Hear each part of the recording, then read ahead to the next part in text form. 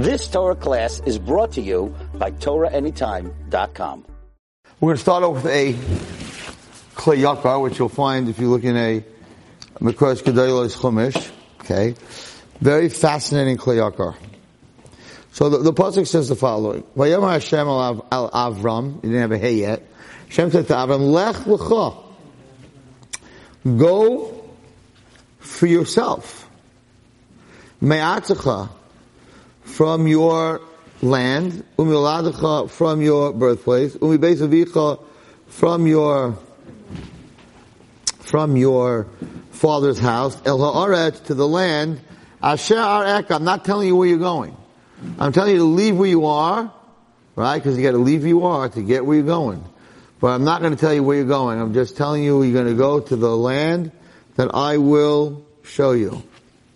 So, and then the pasuk goes on, Echol gadol, I'll make you into a great nation, v'avarechecha, I will bless you, v'agad l'shemecha, I'll make your name great, v'heyeh bracha, you'll have bracha, v'avarcha v'avarecha, whoever blesses you will be blessed, whoever curses you will be cursed, right? So the question is, this is supposedly, this is number 2, not supposedly, this is the second hardest test that Avraham Avinu went through. What's so hard about this test? It doesn't make any sense. There's nothing hard about this test. If Hashem came to me, right, Avraham didn't have any children, he had nothing. Hashem came to him and said, leave this, but I'm telling you that wherever you're going to go, you're not only going to have children, and a huge nation is going to come from you, you're going to be rich, you're going to be famous, you're going to be blessed. What's the test? Why is that a test? Someone tells you, leave New York, you're not doing well, whatever it is, where you're going to go, you're going to be the richest guy in town, you're going to have kids and children, and your life's going to be amazing, and you won't have to pay your mortgage, you have no mortgage, you have no rent and nothing, everything's great. You're like, I'm out of here! So why is that a test? Why is that the second hardest test that he had? Jumping into a fire, all these things. Why is that the second hardest test? This is the basis on a theory that I speak about a lot, that I use a lot, and many times have found out things about kids that other people did not because of this theory. And the theory is like this, and it's based on the Torah. It's based on this parasha. People are creatures of their environment. In Parashat Noach, at the end of the parasha, when they were all speaking one safa, one language, and they all lived in one place, and they wanted to build the Tower of Babel. They wanted to build this tower to go to Shemayim, to fight with Hashem. By the way, how come they didn't get punished for that? Anyone here know why? What happened because they did that? Hashem mixed up their languages, spread them across the world. So they didn't get punished. Noach's generation got wiped out. These guys are saying, we're building a castle to fight you, Hashem. And the answer, there's 2-pronged answer. Number 1, they believed in Hashem. If you're building a castle to fight with Hashem, then you believe in Hashem. Number 2, the reason they had the power to do it was they had a safa achas. Safa achas means one language. One language means that they all got along. So, in the times of Noach, they stole from each other. Stealing from each other, you don't get along, there's no achtas. Hashem's like, I can be Michael, everything to do to me, but if you don't get along with other people, that I won't forgive. So by Noach, they stole from each other. Here, they didn't steal from each other. Yes, they were going up against Hashem. I'm not going to punish them for that, because they all get along with each other. Safa achas. So he spread them across the world, and what he did was, he created environments across the world. And he even said in Parashas Noach, after he destroyed the world and he recreated it, that he created the seasons. He says there's going to be a winter, a fall, a summer, and a spring. And that's how the world's going to be. It's going to have seasons. Because you have people that like it hot, you have people that like it cold, right? And Alaskans, right, I was up there, it gets really cold. They don't leave their house for like 8 months, right? It's freezing. How come they don't go to Florida for those 8 months? And the answer is that they hate Florida. It's hot. It's disgusting. And the Floridians hate cold. So, and people like to live in the mountains, and some people like to live in the cities. And people will pay millions of dollars for a brownstone in Manhattan, and people in Muncie are like, I would never live here, there's no grass. I can't cut the lawn. There's no crickets. New York City, there's no crickets.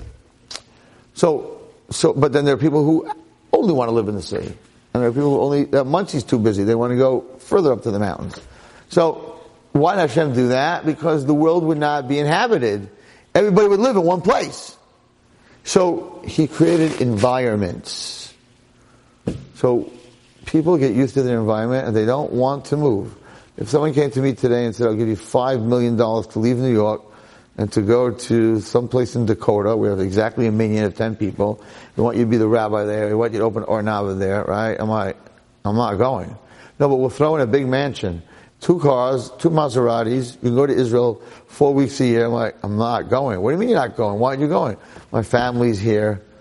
I have Landau's. I can daven to Ma'ariv till 1 o'clock, and then I can go to Shomer Shabbos. I can daven Ma'ariv till 3 o'clock. If I'm starving in the middle of the night, I can go Amnon's at 1:30 and get a pizza, right? Goldberg's on 18th Avenue is open 24 hours. I can get anything I want at 3, 4 o'clock in the morning. I can go shopping if I want at 3 o'clock.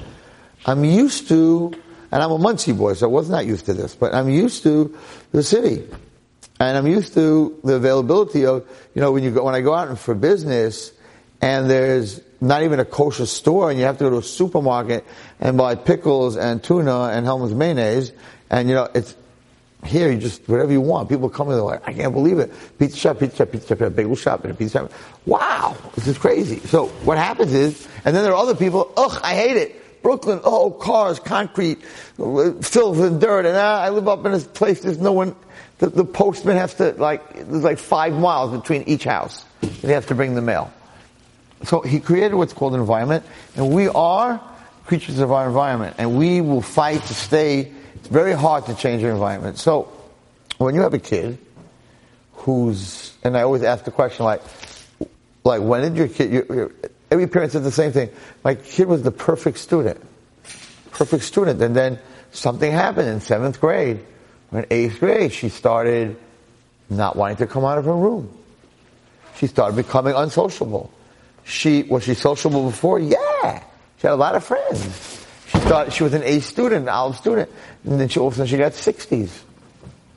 So I'm like, okay, let's take a graph. 1 year old, 2 years old, 3 years old, 4 years old, 5 years old, 6 years old, straight line, 7 years old, 8 years old, 8 years old, she came back from camp, and she didn't leave her room. So, all of a sudden the graph stops and it goes, choom.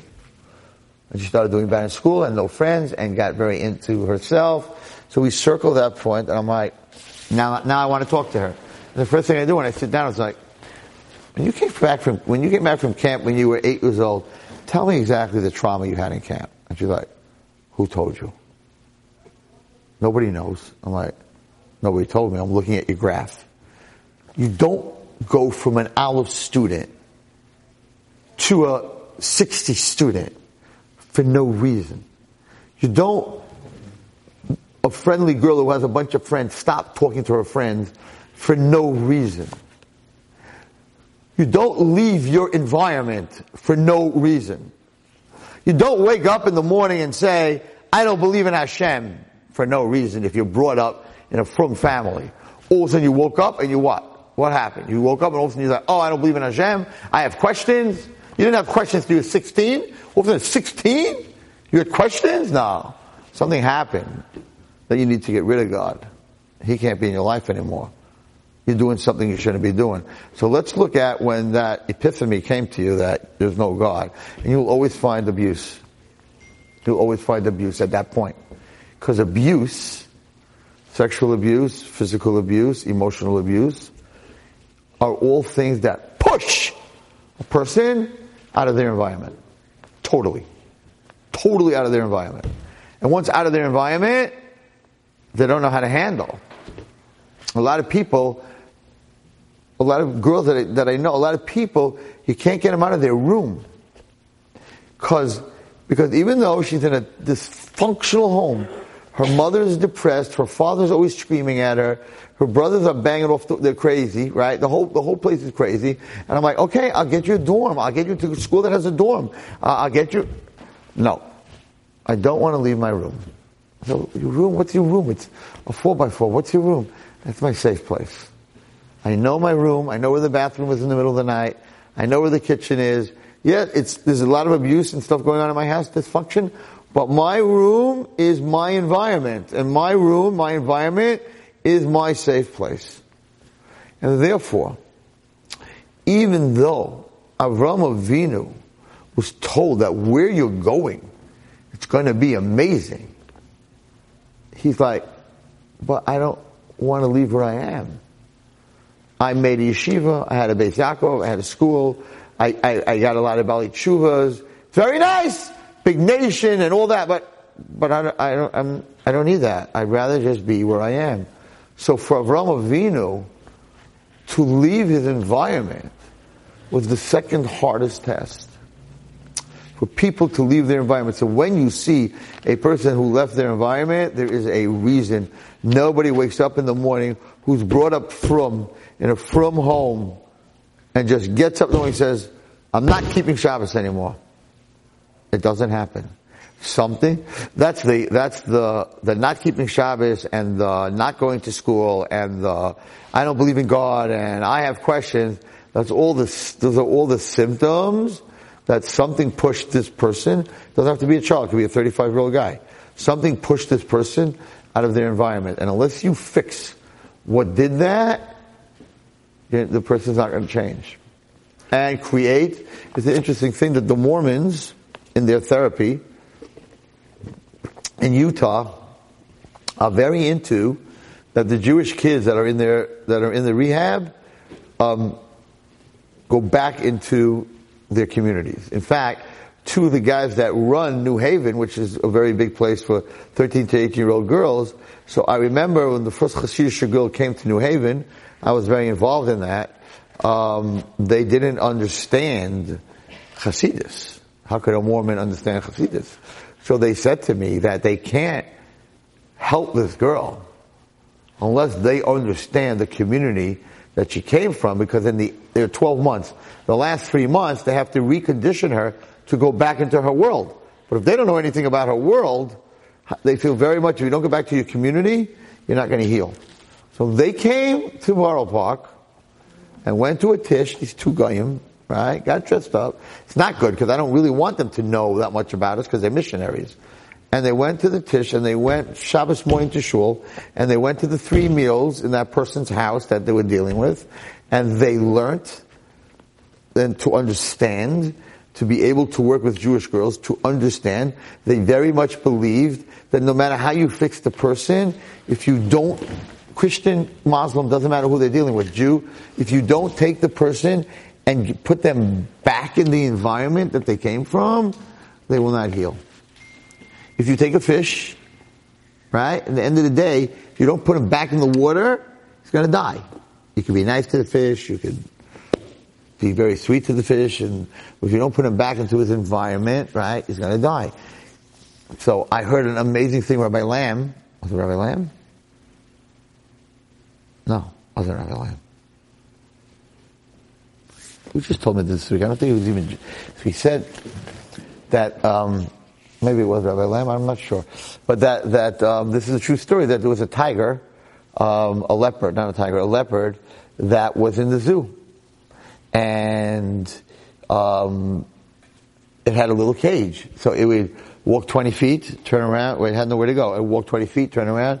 This very, very, very wealthy man came to the zoo with his grandchildren, and he watched this leopard, and he felt very bad for it, that it's a leopard from the wild, from Africa, and it goes 20 feet, it goes 20 feet.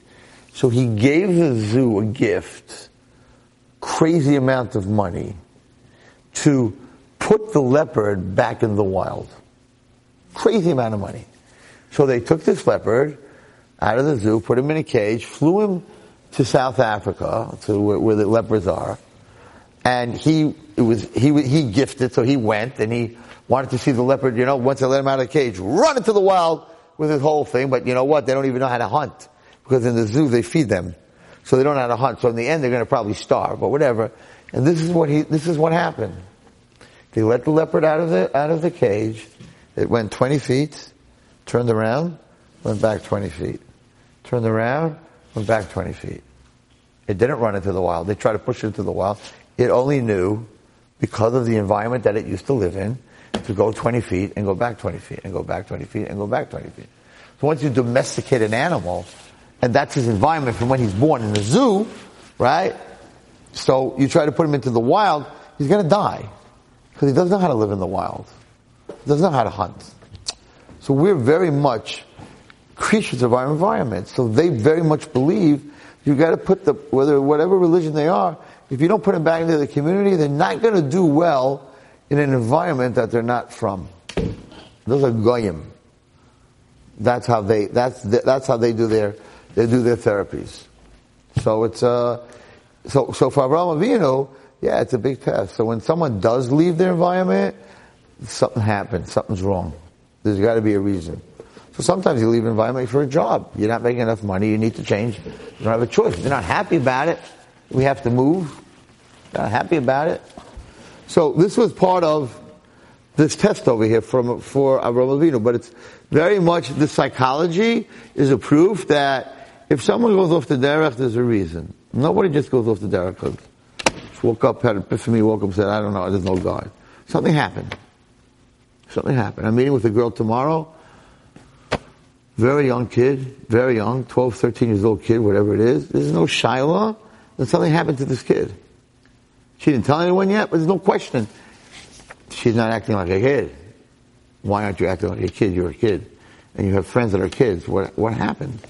So I know right away before I even meet her that something happened. It's not like, she's just a bad kid. She just decided to do stuff. No, she's not a bad kid. Something happened. There's some trauma there. Because again, you don't just wake up in the morning and change like that. So my proof to that is always this week's Parashat, Lech Lecha. Anyway, the Kliyakar says something very fascinating. Kliyakar says the following. So Hashem didn't tell him where to go. He asked an unbelievable question. He said, I don't understand.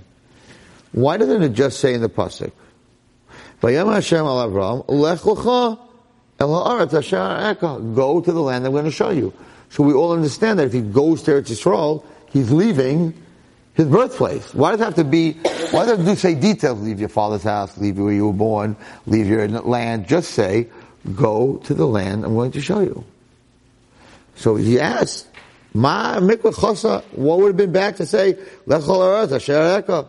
Lo mehiske pratim elu. Why does the pasuk have to say the details? Gam milas lecha tzarech b'ir.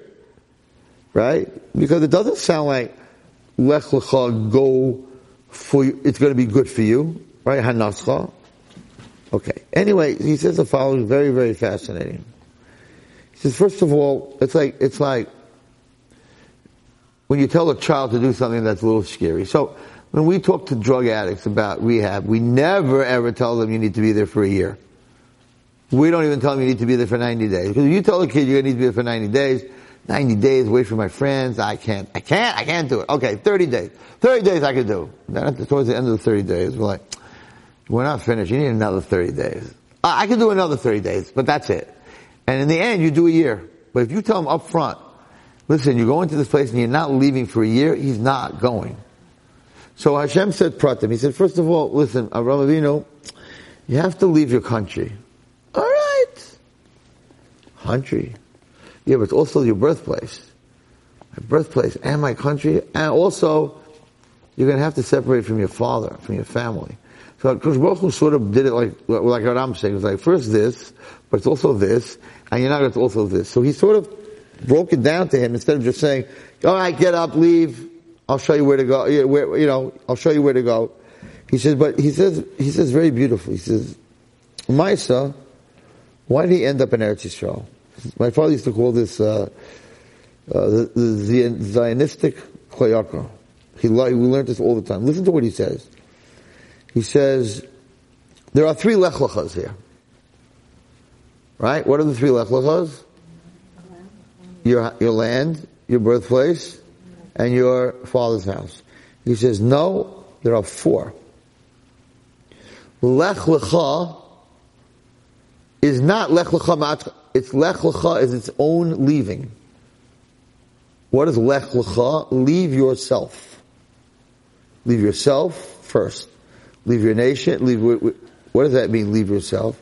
Is that in order to become the Avraham Avinu that you need to become, you need to be able to push yourself aside. Because the one that gets in the way of most relationships and gets away in helping people is you. If you can get rid of the guy in front of you, which is you, then you're able to see everybody else. The problem that we don't see everybody else is because we get in the way. Our psychology, what we need, what I am, my time, my life, all that stuff, all the my's, they get in the way. So, he said it's not 3, it's 4. Leave yourself, leave your land, leave your birthplace, leave your father's place. And he says, for sure, the hardest one to leave is yourself. By far. Because the other ones are chitanias, they're outside things.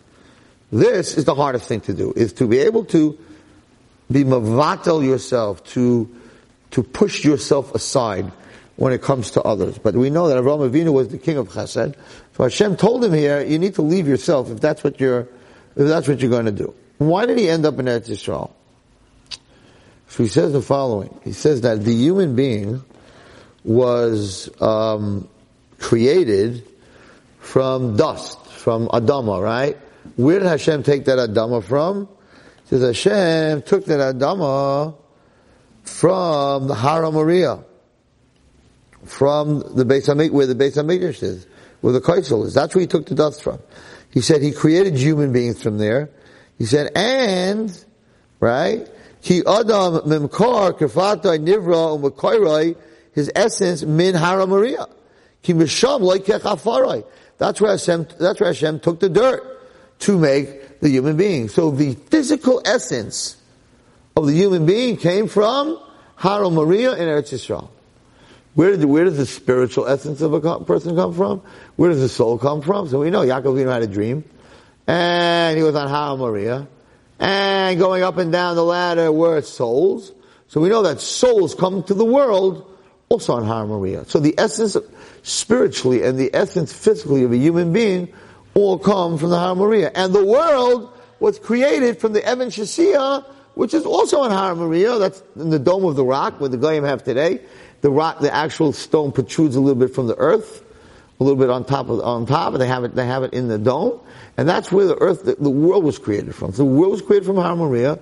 The human being, dirt that made him into a human being was created from there, and his soul comes there. And the Medrash says, when Hashem gave the Torah, he schlepped Har HaMoriah and put it under Har Sinai. So that the Torah should be given in a place where there was Mesiras Nefesh, where Yitzchak was willing to die. To be able to be kind of Torah, to have real Torah, you have to be able to be Mesiras Nefesh. So Har Sinai had to have Har HaMoriah under it.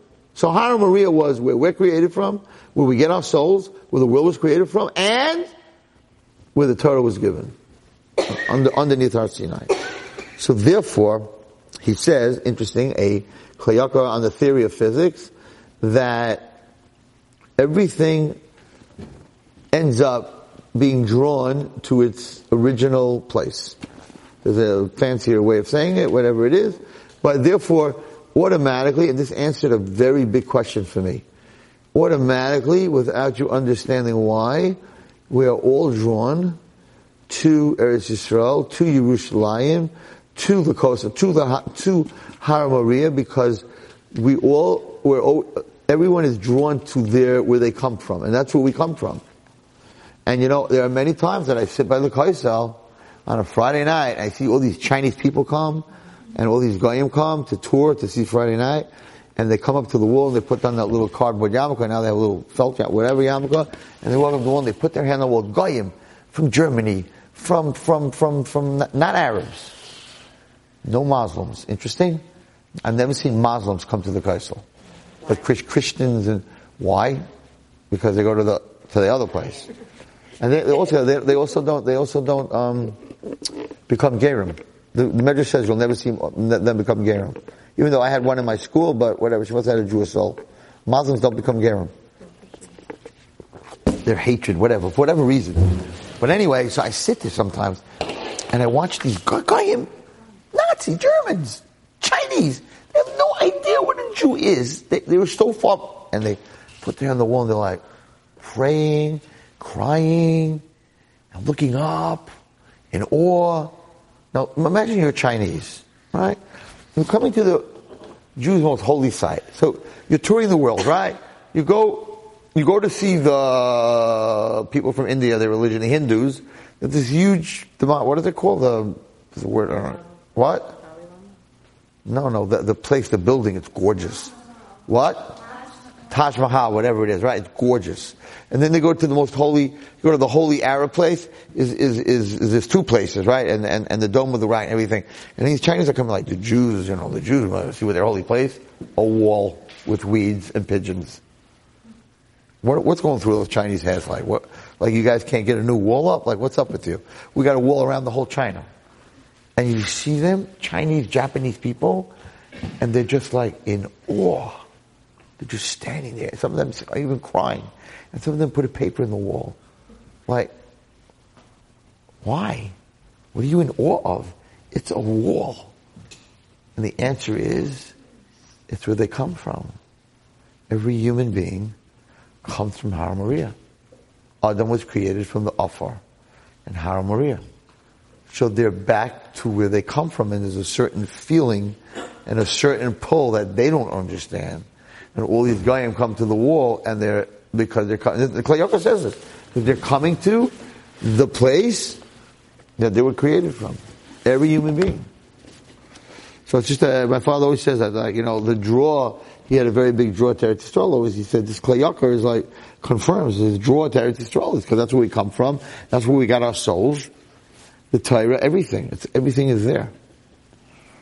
So if you love Eretz Yisrael and you don't know why, the Klei Yakar tells you that's why. Okay. The Rashi that I want to talk about, which I think you have to repeat at your Shabbos table. And I told people today, I said, yes, if you have kids, you need to sit at the table and you have to read this Rashi. It's a Rashi that you don't usually get to, because it's all the way at the end of the Pasha when you go to school. You usually don't get past Shlishi. So at the end of the Pasha never gets attention, because you never get there. Listen to this Rashi. Well, Avraham, if you want to look it up, it's Pasuk Chav Daled, Perek Yud Zayin. Avraham ben Tishim v'Teisha Shana. Avraham was 99 years old. Bihimolo Bisar Oloso. When his bris milah happened. It sounds like he didn't do it. Not when he did the bris milah, when the bris milah happened. So Rashi has why is that? What's that lashon? Why is it using such a lashon? So Rashi says the following: Notal Avram Sakin. Avram took a knife. We'll talk about this. Why Rashi has to tell us the details of a bris milah. Notal Avram Sakin. Avram Avinu took a knife. V'ochaz b'orloso, and he grabbed the extra piece of skin that he needed to cut, the orlo. V'rotzalachtoich, and he wanted to cut it. V'haya misyarei, he was scared. Shahaya zaken, because he was old. Doesn't say his hands were shaking, but it's mashma. If that's what he was scared that he was old, that's what he'd be scared of. Being old is not a problem, right? Ma asa Kadosh Baruch Hu. So now, Kadosh Baruch Hu asked Avram to do this. He's got the knife, he's ready to cut, he can't do it. So what does God do when someone has got the knife, they're ready to do something, they're ready to change their life, they're scared? Ma asa Kadosh Baruch Hu. Shalach yadai. He sent down his hand, v'ochaz imo, and he held on to the knife together with him, as we say in prayer every morning, v'charois imo habris. He cut with him the bris. Lo nema, it doesn't say v'charois lo habris, it says imo habris. It's a Rashi, it's a Bereshis Rabbah. So, how can Avram Avinu be scared? It's a big question that I have. I don't have the answer yet, because I didn't look it up to understand it. But if Avram Avinu was scared that he was old and his hands were shaking and that he would hurt himself by doing a bris, how come he wasn't scared? So the Mefarshim say, no, he wasn't scared. Chas Shalom, Avram Avinu was scared of hurting himself. That's not what he was scared of. He was scared that his hands are shaking, he's not going to do the mitzvah correctly. He was scared, chas v'shalom, I'm not going to do the mitzvah correctly, I'm going to be over on a mitzvah. So he was scared, right? Well, if that's the case, how come years later, when he had Yitzchak, he wasn't scared to do the shechita? He was older, that his hands were shaking and the shechita would be wrong. If you're scared by the bris, why weren't you scared by the Akedah? It doesn't say he was scared by the Akedah. So that's the question I have. I didn't look up an answer yet, so I don't know. But what's mashma from this Rashi is that he was scared to hurt himself.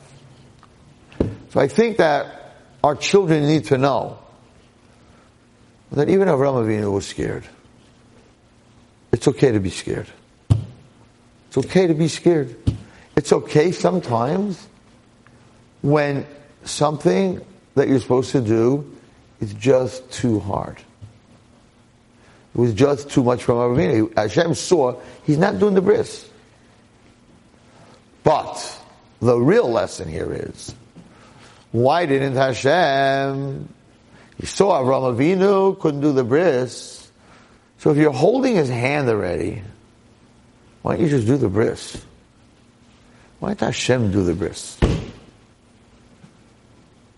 Why didn't he do the bris? And it says, if Hashem would have done the bris, it would have healed immediately in that second. He wouldn't have had 3 days, sick, nothing. Hashem does the bris, it heals right away. Why didn't Hashem do the bris? And the answer is, you have to take the action. God will hold your hand, but He's not going to do it for you. So a lot of people, Hashem, take care. No. Hashem says, no. I'm not doing the bris for you. You have it, you're holding, why did Rashi say he was holding a knife? I need to know the knife. You read this, you get a little bit, squeamish. The knife and what? He's about to cut, his hands are shaking, like, right? It's like, why is Rashi telling me that? Rashi should have just said he wanted to do the milah. He was scared he would hurt himself. Hashem helped him. Rashi is very graphic. Took the knife, then he took the skin, then he wanted to cut it, then he did his cut.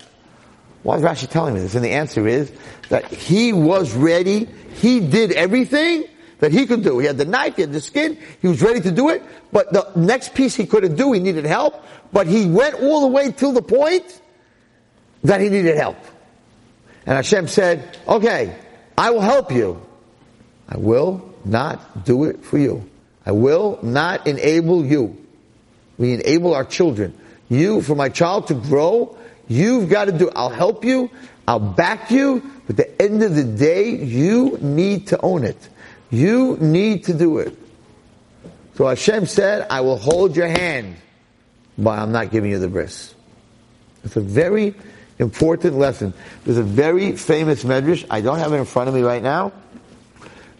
What was his name? It's a medrash you'll find in the first parak in Shir HaShirim. Medrash Rabbah and Shir HaShirim. And I told the story. Maybe it was Rav Kahana. I'm not sure. I don't have it in front of me. But anyway, I told the story that they were building the Beis HaMikdash. And they asked everyone to bring whatever they can for the building. Stones, jewels, gold, whatever. It was a very, very big tzaddik who was so poor that he had nothing. He didn't even have food. He had nothing to bring to the Beis HaMikdash. So he went out into wherever he was living, and there were rocks. And he chiseled a huge rock. He chiseled to make it into like a square thing that they could use for the Beis HaMikdash. But after he finished chiseling it, he couldn't carry it. It was tons. So he was crying to Hashem that I chiseled this rock out for you, but I can't carry it. It's impossible. Nobody could carry it. Even a crane today wouldn't be able to carry it. So 3 people show up, or four people show up. And they're like, what are you doing? He's like, I made a big stone for the Beis HaMikdash, for the wall, maybe the Kosher Marav even, I don't know. And they're like, and how are you getting it to Israel? He's like, I got a problem. So they said, listen, we'll help you. Put your hand under the stone.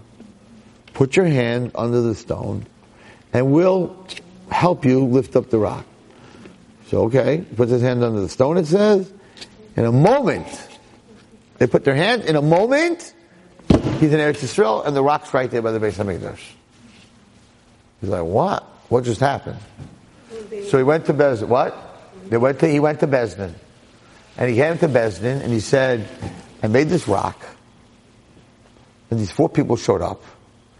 And I don't know how they got it here. It was impossible. And Bezdin said, they were malachim. They were malachim. So it's a medrash. I believe it's by Shir Hashem in the first part. So the medrash asks, it was malachim. Why did they ask him to put his hand under the rock? He couldn't lift the rock. And what do you need him for? If malachim, let him sit on the rock and then fly him there. Like what? And the answer is that malachim understand the ways of Hashem. And if you're not willing to put your hand on the rock, even though you can't lift it, you have to do everything that you can do. He had the orla, he had the knife, he did everything that he could do, but his hands were shaking. If you do everything that you need to do, Hashem will help you. Hashem won't do it for you. Hashem will help you.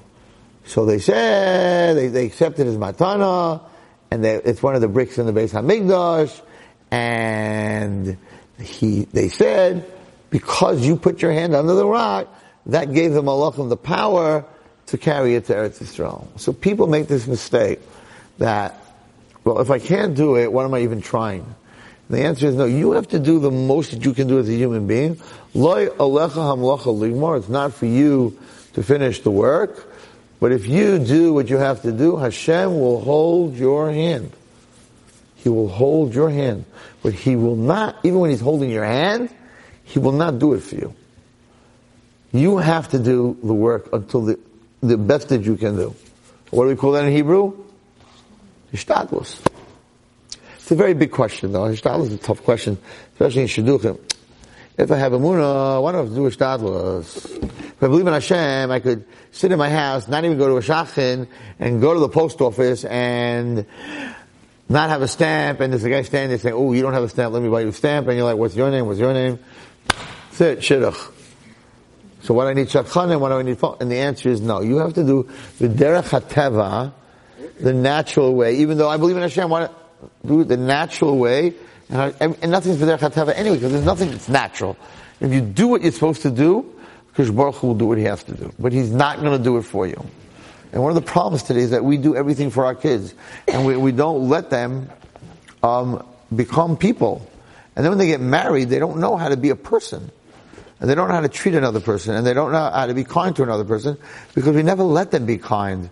We bought them everything that they wanted. We never let them be kind to other people. And that's a very big problem. We enable our children. You need to teach them to do things on their own. You can't ride the bicycle for your kid. It's very nice to have a bicycle with a seat behind it, that you can put your little kid in the seat behind it. At the end of the day, he's going to get too big to be in that little seat behind it. And you're going to have to teach him how to ride a bike.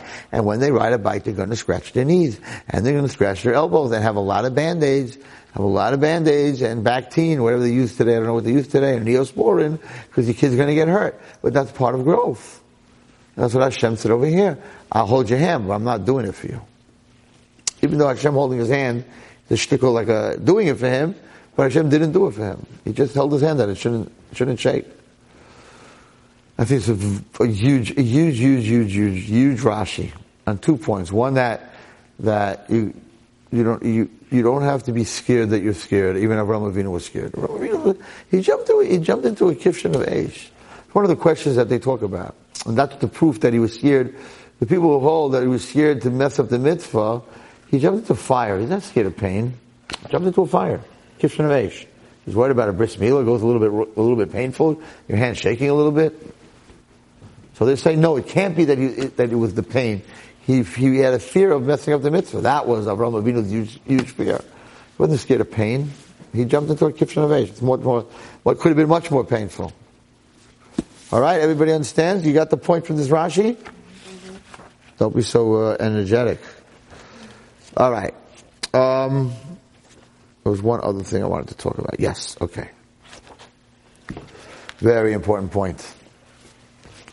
So, all of us know Avraham Avinu as a really nice guy. You agree? He was Baal Chesed. He was the Baal Chesed. He was a very nice person. He didn't even want to throw Yishmael out of his house. Look what happens between him and Lot. Okay?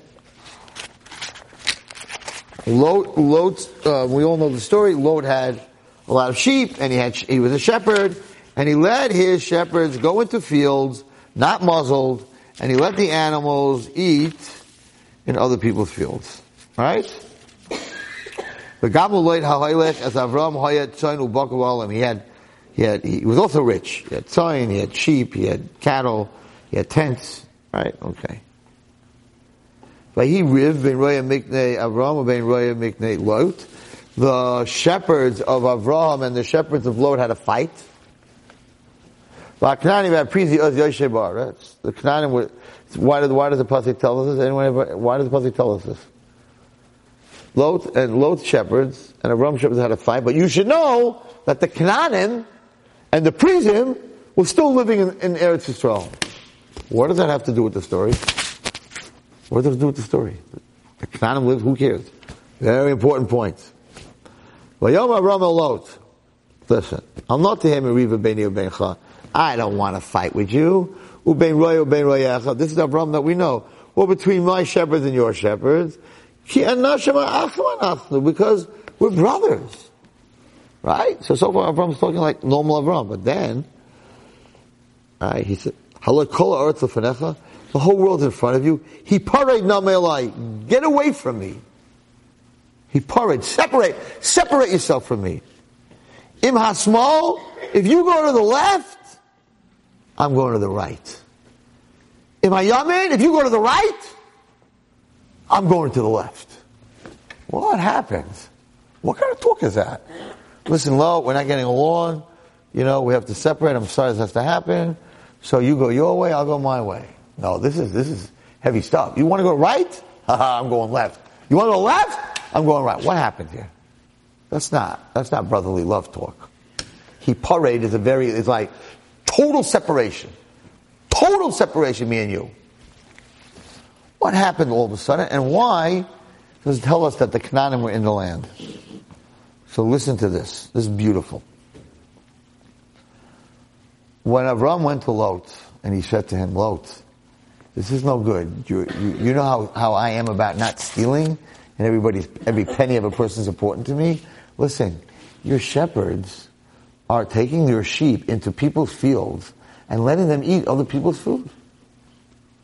Lot said to Avram, no. Didn't God tell you that Eretz Yisrael is yours?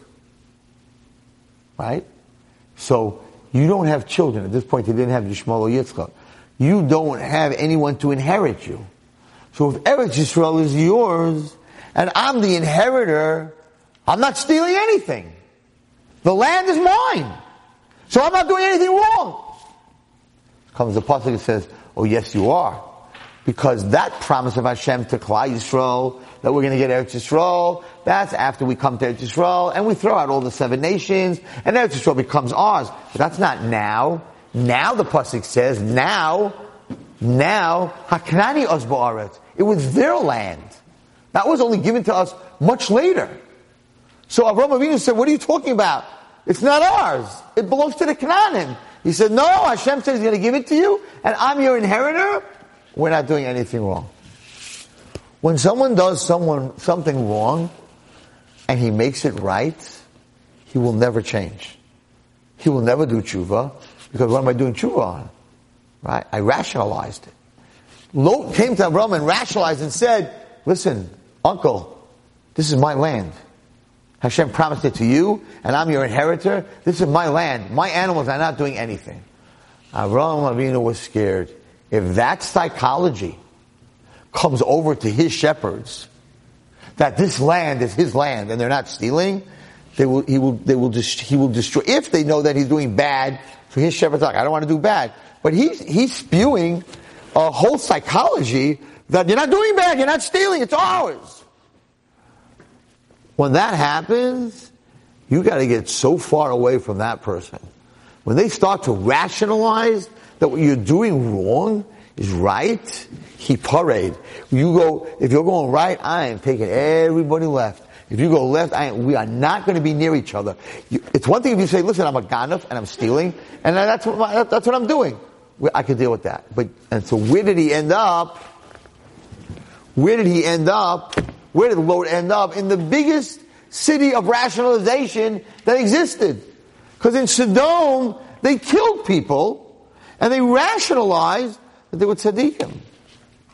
If somebody was hungry and starving, and somebody would give that person food, they would kill the giver. Because if someone's starving, they would say, Hashem made them starving, and you're giving them food, you're going against Hashem.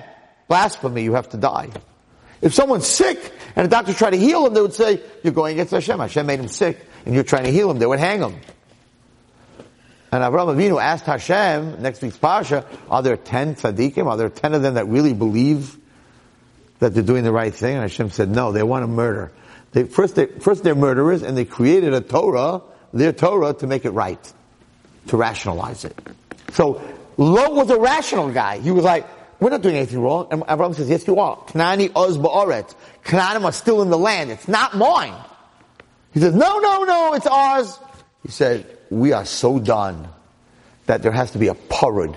From people like that, there has to be a separation. If you're doing something wrong, you're eating chazer, you're being machal Shabbos, and you know that you're doing something wrong, you could do tshuva. But if you're like being machal Shabbos on a phone, you're like, well, the phone's not really machal Shabbos, and I'm addicted, and if I don't do this, maybe I'll commit suicide, so it's saving my life, and you start to make all these crazy stories to back in to make the phone okay on Shabbos, you're never going to do tshuva. Why are you going to do tshuva? You think you're doing the right thing. That was Sodom. That's next week's Parsha. But this week's Parsha, the reason the Torah says that Knani oz ba'aretz is to tell you that the Canaanim was still there. The promise that Hashem gave was not for now. And Lot was saying, no, it's mine. When you're dealing with somebody who does bad and then rationalizes it and makes it good, run for your life. Because once you start doing that, you will not change. Because why should you change? You're not doing anything wrong. And that's why the way Avraham was talking about, we shouldn't have an argument, we shouldn't have this, right? And then all of a sudden he changed his language because Lot was saying, why is this a problem? There's no reason to have, this is not a problem, I'm not doing anything wrong. It's a very big lesson. I have heard the craziest averos that people have done, the craziest crazy sins, and listen to them totally rationalize it, that it was like what they did was a mitzvah. And I'm looking at them, there's something really wrong with your brain, like, don't you hear what you're saying? You hurt this other person and you're making it into something that you did a mitzvah, and they really believe, they don't really believe, just the opposite. They make it into something good, so they don't have to feel guilty about it. So that's also a very important lesson. When you start to rationalize stuff, you're in a very bad place. You know you did something wrong? I did something wrong, I own it, I accept it. That's why, by the way, in the halachas of tshuva, the first thing in tshuva is admitting the avera, it's vidui. If you rationalize what you did, and that it's not wrong, you're never going to say vidui on it. So the first thing in tshuva is saying, I sinned. The second thing in tshuva is charata. I feel bad that I sinned. If you do what Lot does, if you rationalize, not only maybe you'll admit that you sinned, but you'll never say, I'm sorry that I sinned, because in the end of the day, I didn't sin, but even if that is a sin, I don't feel bad that what I did, because I really did something great. So, a person who rationalizes can't do tshuva. They can't do vidui, and they can't do charata, and they can't do hashava, they can't do any of the parts of tshuva that the Rambam brings down, if you're a person who rationalizes. And that's what was going on here, and that's what Avraham Avinu said, that cannot mix into my people, that when you do something wrong, and that's why he didn't go down to Sodom to try to change who they were. He didn't. So, I want to end with a bracha. As much as living in America and living in Brooklyn and wherever the people are listening, California, Chicago, I have to say hello to Toronto. Toronto is listening live. A group of girls in Toronto. So hello Toronto, I appreciate what you did for me on Avinu Malkeinu, and it's amazing that there's a group, I think it's the only, there used to be a place in Dallas called Wednesday with Wallerstein. I don't know if they're around anymore. And Kansas we used to have these women in Kansas that used to watch us, but I don't know if they're doing that anymore. But I do know that Toronto was watching us. So first of all, I want to thank them for watching us, as a large group of girls. But I want to give the bracha, and the bracha is like this: that even though we live in America or wherever we live, and we're in our environment, and we like it, and we're used to it, and we're comfortable in it, every Jew is willing to leave that environment to go with Mashiach, or really even when Mashiach's not here, but to go to Eretz Yisrael. And why is every Jew? There's no problem if Mashiach comes at, I need Shemer Shabbos, I need the pizza shop. That's ridiculous. Mashiach's coming, I need the Beis HaMikdash. But outside of that, the reason that we have no problem leaving our environment, because the true environment of a Jew is Eretz Yisrael. And the true environment of Eretz Yisrael is Yerushalayim. And the true environment of Yerushalayim, even though there's a wonderful lady sitting here who runs Rachel Imeinu's the whole place over there, and she's in Beis Lechem, she's sitting here, but she'll admit that the Kaisel is still the place, and at the end of the day, the environment of a Jew is the Kaisel, because the Gemara says it's the place that the Shekhinah never left. But now that we learned this Klei Yakar, we understand that the true environment of a human, and definitely of a Jew, is on Har Moriah by the Makam HaMikdash, because that is where we were created from. The Afar of the earth that you're standing on, when you stand by the Kaisel, the earth underneath it was the earth Hashem made Adam with. And the ladder of neshamas that are coming down right there by the Beis HaMikdash, right, that's where our soul comes from. So the ultimate environment of a Jew is the Makam HaMikdash. So therefore we will have no problem leaving this golus, this temporary environment, to go to the true environment. May we all be Zoicha together to go to the true environment with Mashiach. You've just experienced another Torah class brought to you by TorahAnytime.com.